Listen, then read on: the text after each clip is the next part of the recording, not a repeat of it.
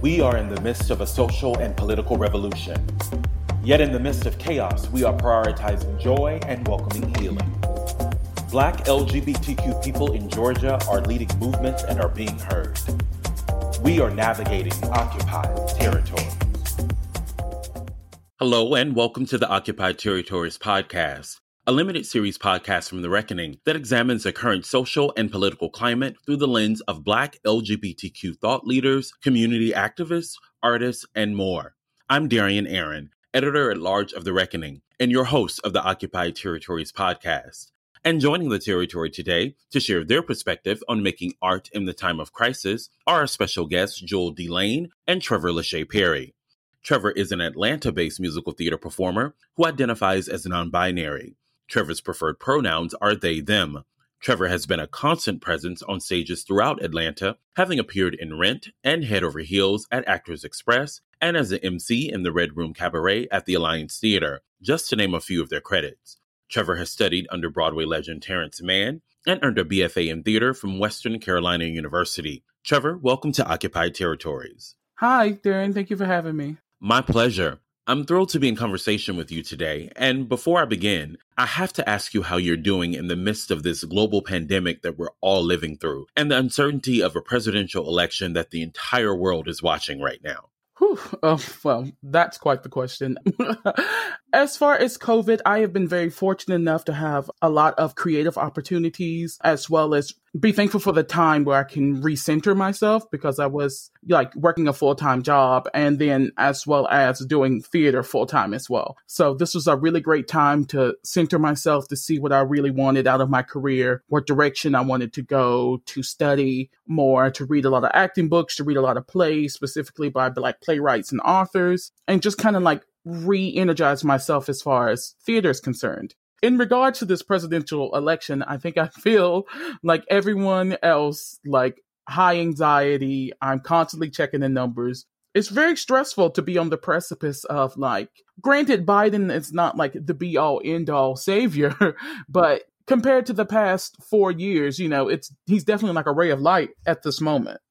Just dealing with that anxiety and like everyone else, and really trying to keep myself level-headed and not stressed out. Yeah. So what do you do in order to remain centered, to keep yourself from being stressed out and to find that zen? How do you get to that place? Well, for me, I just try to distract myself with the things that I enjoy, the things that I feel really re-energize me. Like I mentioned earlier, reading lots of books, reading lots of scripts and plays. That helps.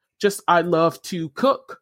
So I'll come home and we just got an Instapot, and I'm obsessed with that and making really great food for me and my partner. I just got a dog a couple of months ago. So that's been really helpful with me, just trying to center myself in things that bring me the most joy at the moment. Yeah, I hear you. The coronavirus pandemic has presented a unique set of challenges for artists who rely on large groups of people, gathering in theaters, gathering in confined spaces to experience art. How have you been able to navigate the restrictions around social distancing while still thriving as an artist?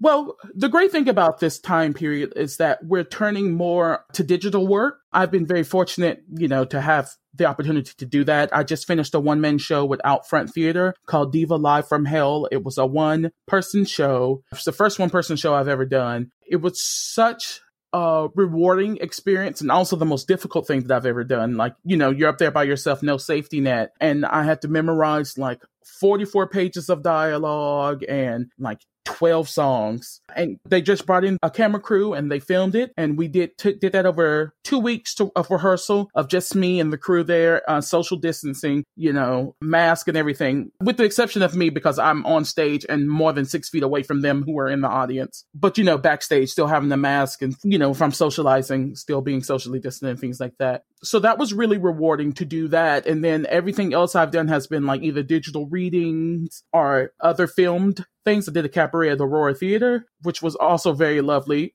I feel that in this time, we're all going to be just turning to these digital resources. And it's a little unusual because you don't have an audience there. People aren't allowed to clap or laugh at what you're doing. As you know, that's the lifeblood of live theater. You need that audience interaction to kind of keep you going, so that your pace isn't dragging, that you're hitting your marks, that there's some kind of feedback loop there between you and the audience. And so that's really taken some time to really get used to. I think this year has really forced so many of us to take a step back and really focus our energy on things that matter. Mm-hmm. Have you found during this time that you've been more invigorated in terms of wanting to create art, produce art, or have you found yourself going inward and kind of retreating from the artistic space that you would normally operate in? I feel like maybe I'm somewhere in the middle, especially with everything going on socially too in the world. I've really had to take a hard look at myself and the institutions that I have been working and performing in, and taking note of all the times that I have felt that I've had to make myself lesser, or I've had to like turn things off, or you know what I mean? Like kind of code switching in that theater realm, because, theater is, if you're talented, that's, a big chunk of it. But also you have to play the game. You have to making yourself like palatable to audiences who, directors, casting teams who would otherwise may not be looking for you, especially with myself being non-binary, being a big person. Also, just being queer in general, I don't fit a lot of molds. So I've had to learn to kind of become a chameleon of sorts to fit into these spaces. And then when everything was kind of called to question and everything has been ground to a halt, it was such what a time to take a nice long look in the mirror and to see what you've had to sacrifice to make your dreams come true, in a sense. So I have found myself really coming to terms with what I need going forward in the spaces that I've been working in, and also wanting to create new art, wanting to create new roles and things for people who look like me, who feel like me in those spaces. I'm in the process of writing a musical with a couple of people in town that's strictly to do with someone who looks like me, trying to navigate everyday life.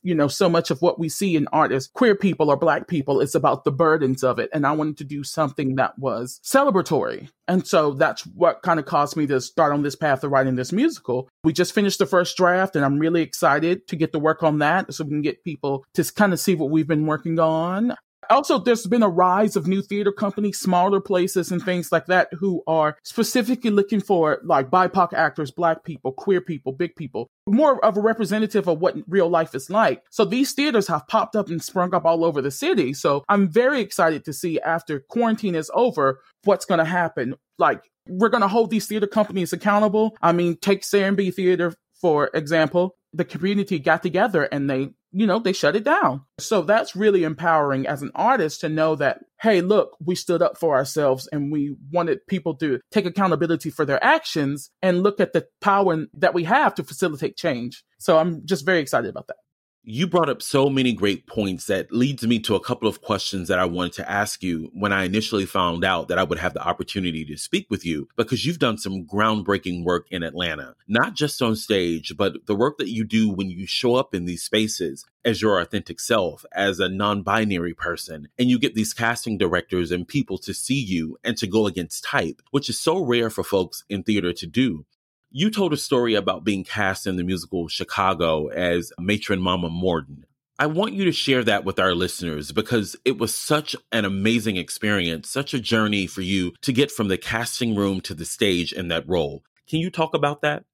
Absolutely. A couple of years ago, right outside of Asheville in a town called Waynesville, they were doing Chicago, and I had been a long participator in their season and that theater stuff. So I had to get those people to see who I was as a person and what I brought to the table. So when I went into that audition, I asked if I could read for Mama Morton, and they said no. They shut it down. Unheard of. And so I was like, okay. So I did what I came there to do. I auditioned and I sang my heart out, and I got a call back. And when it came time for callbacks, they wanted us to dance to it. And this was a few days later. So I came to callbacks in complete drag and high heels, and I danced the female combination. And I did it in front, and I was like just really having fun and putting it out there, like go big or go home. And after everyone was done with that dance call, they had kind of moved us to the lobby to do some more singing and to do some more reading and stuff. And they were like, Trevor, can you stay back? And I was like, sure. And then once everyone had left, they were like, can you sing When You Get to Mama? Like, is that in your range?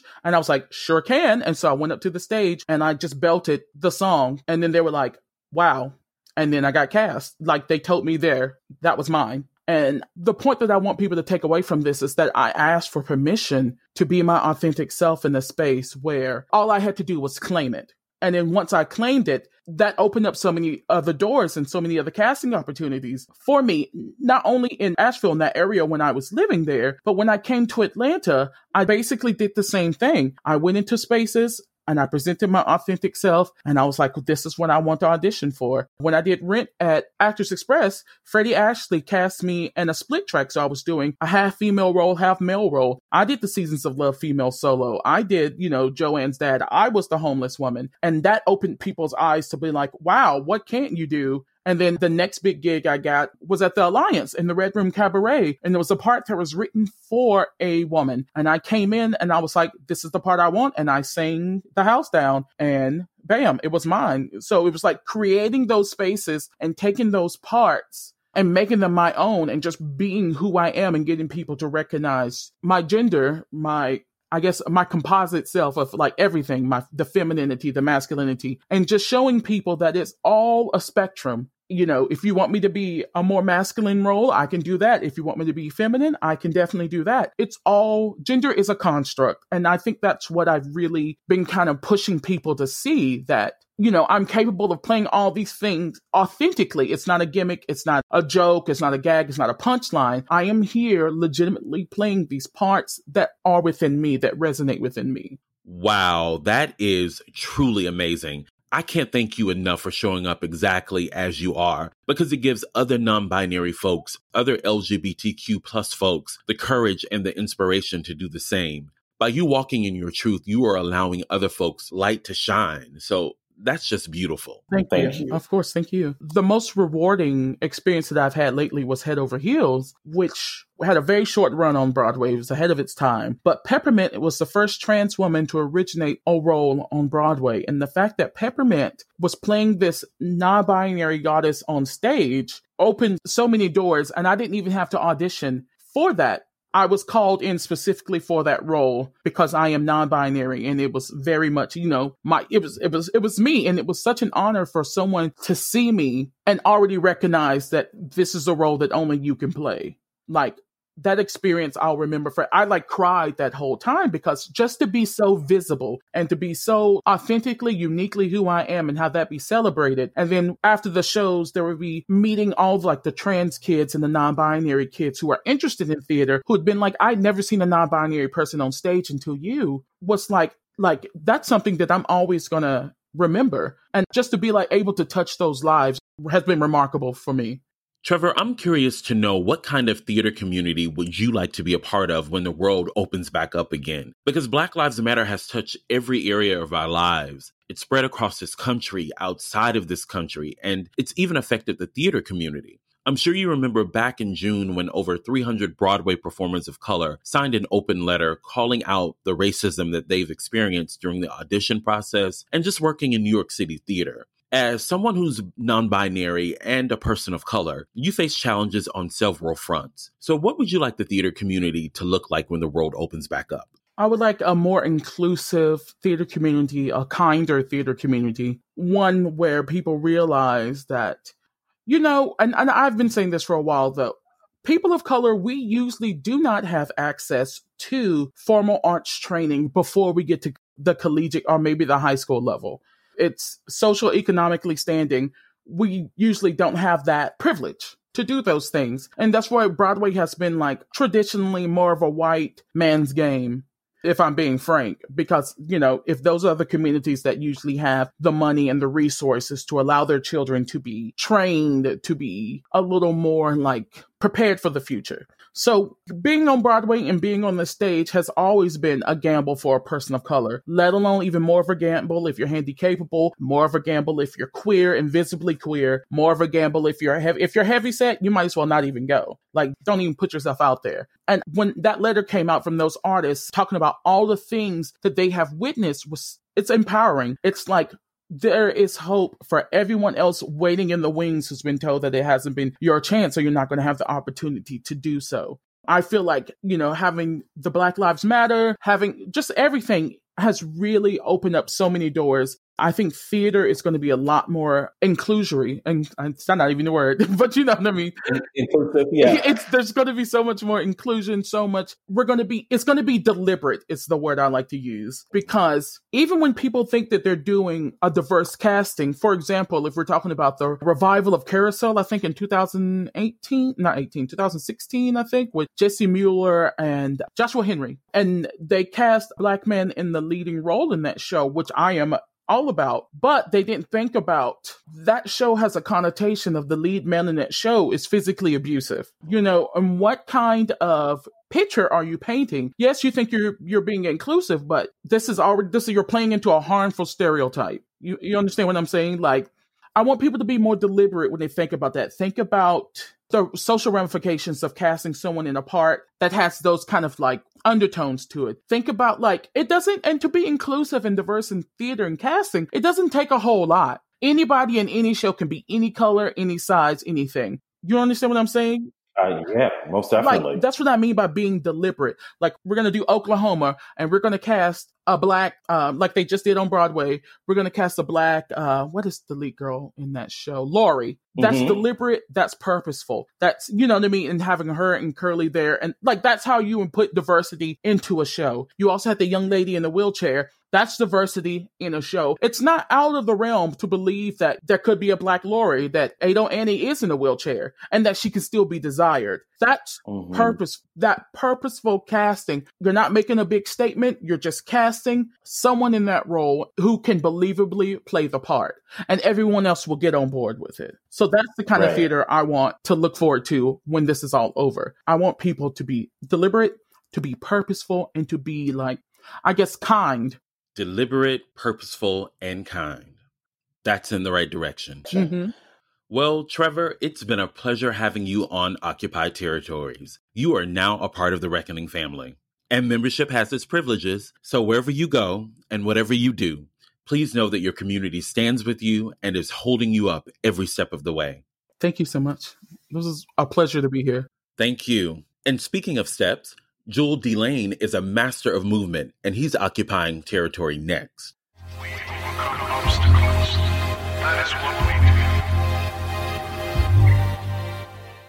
do. Jewel Delane is a dancer, choreographer, filmmaker, and one of Dance Magazine's 25 to Watch. Most recently, he won Celebration of Dance Choreographer of the Year and Best Choreography for Live Performance for Ailey 2's Touch and Agree. He has performed nationally and internationally with Ronald K. Brown Evidence and currently dances with Bessie Award-winning Camille A. Brown and Dancers. In 2012, he became the first Black independent Atlanta-based choreographer ever to be commissioned by the Atlanta Ballet for the company. He was last seen as a dancer in the Emmy Award-winning TV special Jesus Christ Superstar, live on NBC. He earned a BFA in Contemporary Dance from the University of North Carolina School of the Arts and is an Atlanta native. Jewel, welcome to Occupied Territories. Hey, thank you for having me. What up? My pleasure.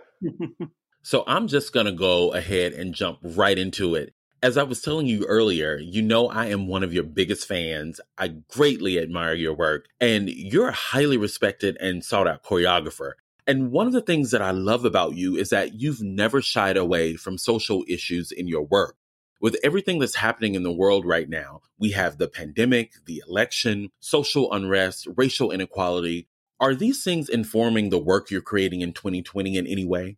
I think absolutely. I think it would be crazy if it didn't, because I think we live in a world now where, like, you know, the artist's responsibility is to share the things of the time. And I think that's what most artists are doing. And even in, like, you know, this pivot that we've been in, you know, it's allowed me to kind of sit back and reflect and say, how can I be part of this conversation, like this global conversation? But at the same time, how do I give myself permission to say, you need to grieve for a minute, because this is a real thing. And so, like, even when the start of the pandemic, like for the first week or 2 weeks, everybody was going online, like doing all this amazing things. And I was like, yo, I'm not working right now. Like, I'm not sure how to process this. So it took me a while to kind of figure out, okay, if anything now, using social media as a weapon has been the biggest thing to kind of share all these things, to be part of, like, you know, this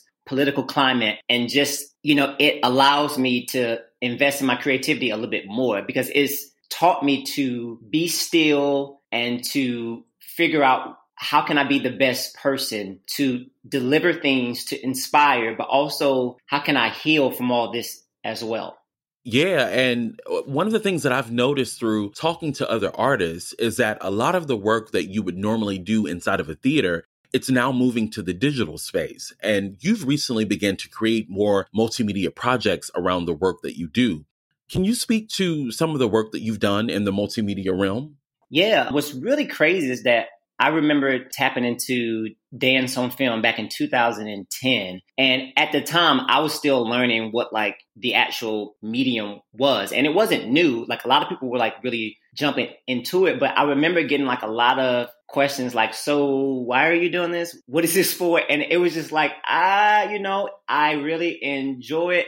But fast forward to now, it's kind of like, that intuition that I had, just kind of made me feel like I was on the right path. And so it's important to do a lot of things online now and just through like, the digital realm, because like they say, like, the show must go on. And so we as artists are just trying to lean into that pivot and that shift. And so for me, it's been just like this transformative thing where I'm just continuing to express myself, even when I'm teaching at like, different universities. Like we do a lot of classes on Zoom. And at first I was like, what is Zoom? This Zoom life can't be real. But in actuality, it gives you the base to create these films, like even further. So in particular, like I work at University of the Arts, and the first time that we actually went into the pandemic, I was actually going back and forth creating a piece that was supposed to be live. And then all of a sudden, the idea was like, okay, so we have to put this online. How can we shift it? And so I was like,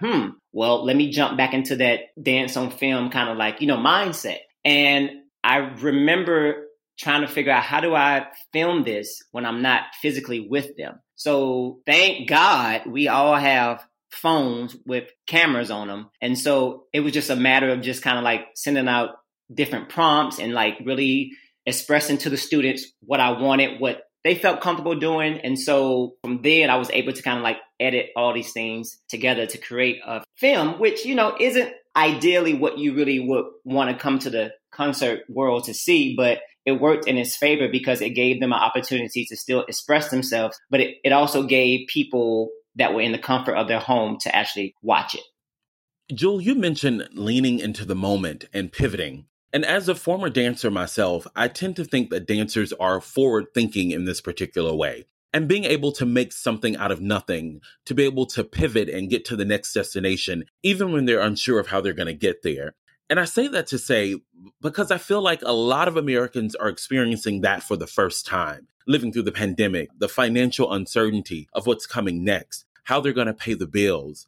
And I feel like dancers, artists in particular, have always kind of lived gig to gig, contract to contract, and they're often unsure about when the next job will come.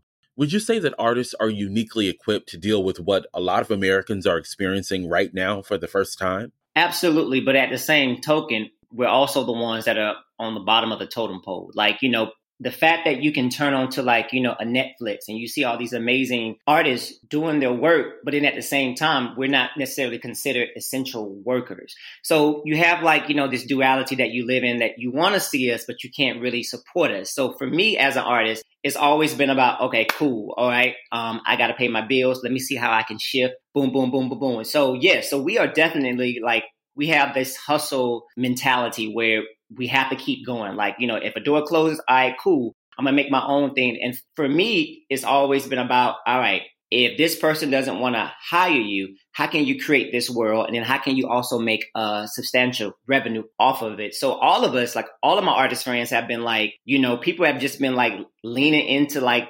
social media and just really exploring that. Even some of like our probably like, the elders who may not be fully equipped with like, okay, I don't know really what Instagram is, or I don't know how to operate it. Everybody has been so involved in trying to learn how to work through it. So so artists are definitely hustlers. I want to pivot for a second and talk about a piece you created called Touch and Agree, which deals heavily with sexuality and all that it encompasses when it involves two Black gay men. This piece was actually my introduction to your work many years ago. Can you tell our listeners about the journey you've been on with this piece from inception to present day? Yeah, like, oh man, Touch and Agree is like, my baby. It's like that thing that said, okay, Jewel, we're going to nudge you and this is going to set you free. I actually came out, felt really comfortable with myself when I was 26. And I felt like I had this tough conversation with my mom and my dad. And I felt like if they know, I don't care about anybody else. So for me, back in 2009, as I was continuing to say, this is who I am. This is my truth. I also had a testimony to share. And I was a part of this platform called Lift by Daryl Foster. He's also an amazing Atlanta choreographer. And he wanted me to be on this program. And he said, I want you to deal with sexuality. And I said, okay, cool. How do I do this? Because most of the pieces that I've seen have always been this idea of let me show you my body and we're going to roll around. And although it's amazing to see, I had to really question myself to say, okay, how can you make this adaptable for you and for the masses to really understand this is a real thing. And so Touch and Agree was just about my experiences and me trying to navigate, me trying to date and not being really ready. And then the other person saying, I don't know what's wrong with you. And so at that moment, that's when I said, okay, if I'm going to really shift into this choreographer mode, I have to always do stuff that are very personal. And I felt like this was what I was going through at the moment. And when we did it back in 2009, the response was really dope. And for some strange reason, Touch and Agree would not leave me alone. And I was like, that's okay. And so that's when I was starting to understand okay, this is bigger than what I am. And so when I started working at University of North Carolina School of the Arts, I actually created the entire piece, which fast forward later, it got to be on the second company of Alvin Ailey. And it just became this thing. And it's it's a part of who I am. You always associate myself with this particular piece. And again, as we're shifting, I kind of felt the need okay, so I want to put this on film, but I don't know how to do it. And I remember I wanted to do it long time ago, but I wasn't really ready. And it just so happened at the top of the year, thank God, before the pandemic, that we're in, I got a chance to film everything. And I said, let me just get it out because you know what? You never know. And I actually had someone told me you should probably wait, really take your time. And I felt in that moment, I can't really take my time because if I don't tell this story, it's not going to be really told. So all that to say, Touch and Agree has just been I guess my little, I would call it my little revelations, it won't leave me alone and I'm here for it. And we're here to see it. So as much as you want to produce, there will be an audience for it, just like Revelations, believe you me. So that brings me to my next question as we begin to wrap this up. You are not only an amazing dancer and choreographer in your own right, but you're also training the next generation of dancers. I wonder if you feel a certain responsibility as a teacher, especially to Black male dancers who hope to follow in your footsteps, who may look up to you. Absolutely. I think that's one of the main reasons why I started really teaching is because when I was in school, I didn't have anybody that looked like me. Yes, I had some elders when I was in high school, but when I went to college, I was where are the Black men? I had a plethora of questions that I needed, to ask. And I remember there was a guy named Steve Rooks. He's an amazing choreographer. And he came to our school and I remember staring at him for about a good 20 minutes. And it was just I was looking at him. He was looking back at me and he felt okay, this brother has something to ask me. I don't know when he's going to ask me. And I remember just sitting down with him and I was oh my gosh, where the hell have you been? And I needed that throughout my whole 4 years. And I just feel it's my responsibility to give that back because it wasn't necessarily done for me. But when it was, I took the moment and I was super grateful for it. And I feel there's not a lot of us in these conservatories. And so any opportunity that I have to sit with them and just to talk and just to kind of share my own personal experiences, I think is super important. Your choreography is known for its speed. Each step is filled with intention and a sense of urgency that is not easily forgotten after seeing your work on stage. I kind of get the feeling that there's a story behind this choice. Am I right? Mm-hmm. Yep. The story of it really is just a lot of anxiety I had really growing up. And so I always approach stuff fast. And when I was in high school, when I really started to put like, some steps together, like, you put like an 8 count, like, I remember trying to outdo myself and my fellow classmates. And I was like, well, I'm gonna do this really, really, really fast. And so I felt like I could do it fast. And then I was also really growing. And I was like, well, I'm getting taller. And typically I was always casted to like, oh, you're going to lift the girl. And, you're not going to really get down until you're like your plie. And I was like, no, man, I'm going to like really show people that I can really dance really fast. And I felt like it kind of like, just stayed with me. And I really try to slow stuff down, but it's just my thing, like, but I think a lot of that just kind of stems from like, my childhood and just like, with anxiety and like having the need to get everything out and like, this sense of urgency. Right. There is a saying that if you do what you love, then it'll never feel like work. Do you feel as though you're continuously falling in love with dance? And how do you keep the fire burning when it feels like the business of dance and literally the world around you is disrupting the art? That's an amazing question. I think a lot of it is, I would say, my family and my support system, because I'm not going to lie, like there are a lot of times where I'm like, I don't want to do this. I'm just going to work at McDonald's. I'm going to call it a day. It's all good.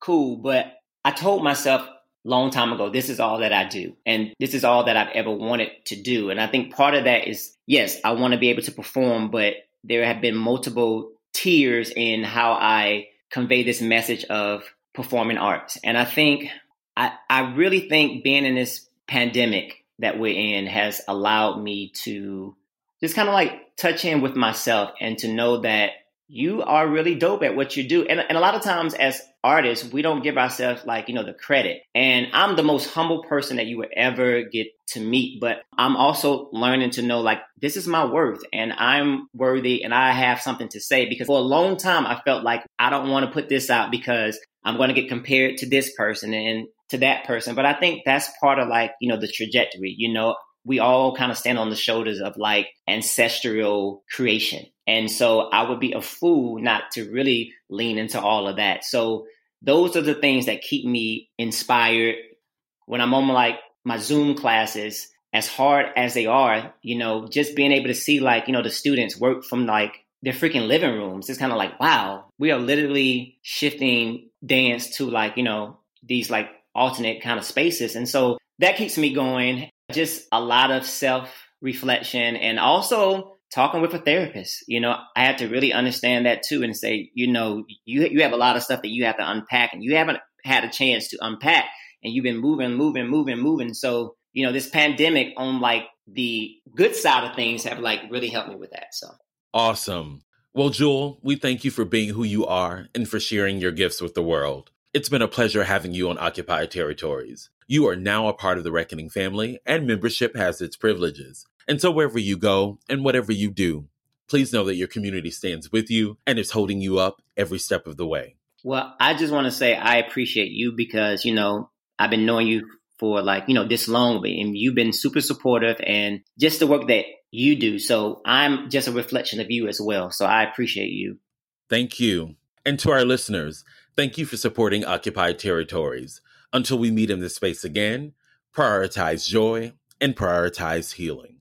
We overcome obstacles. That is what we do.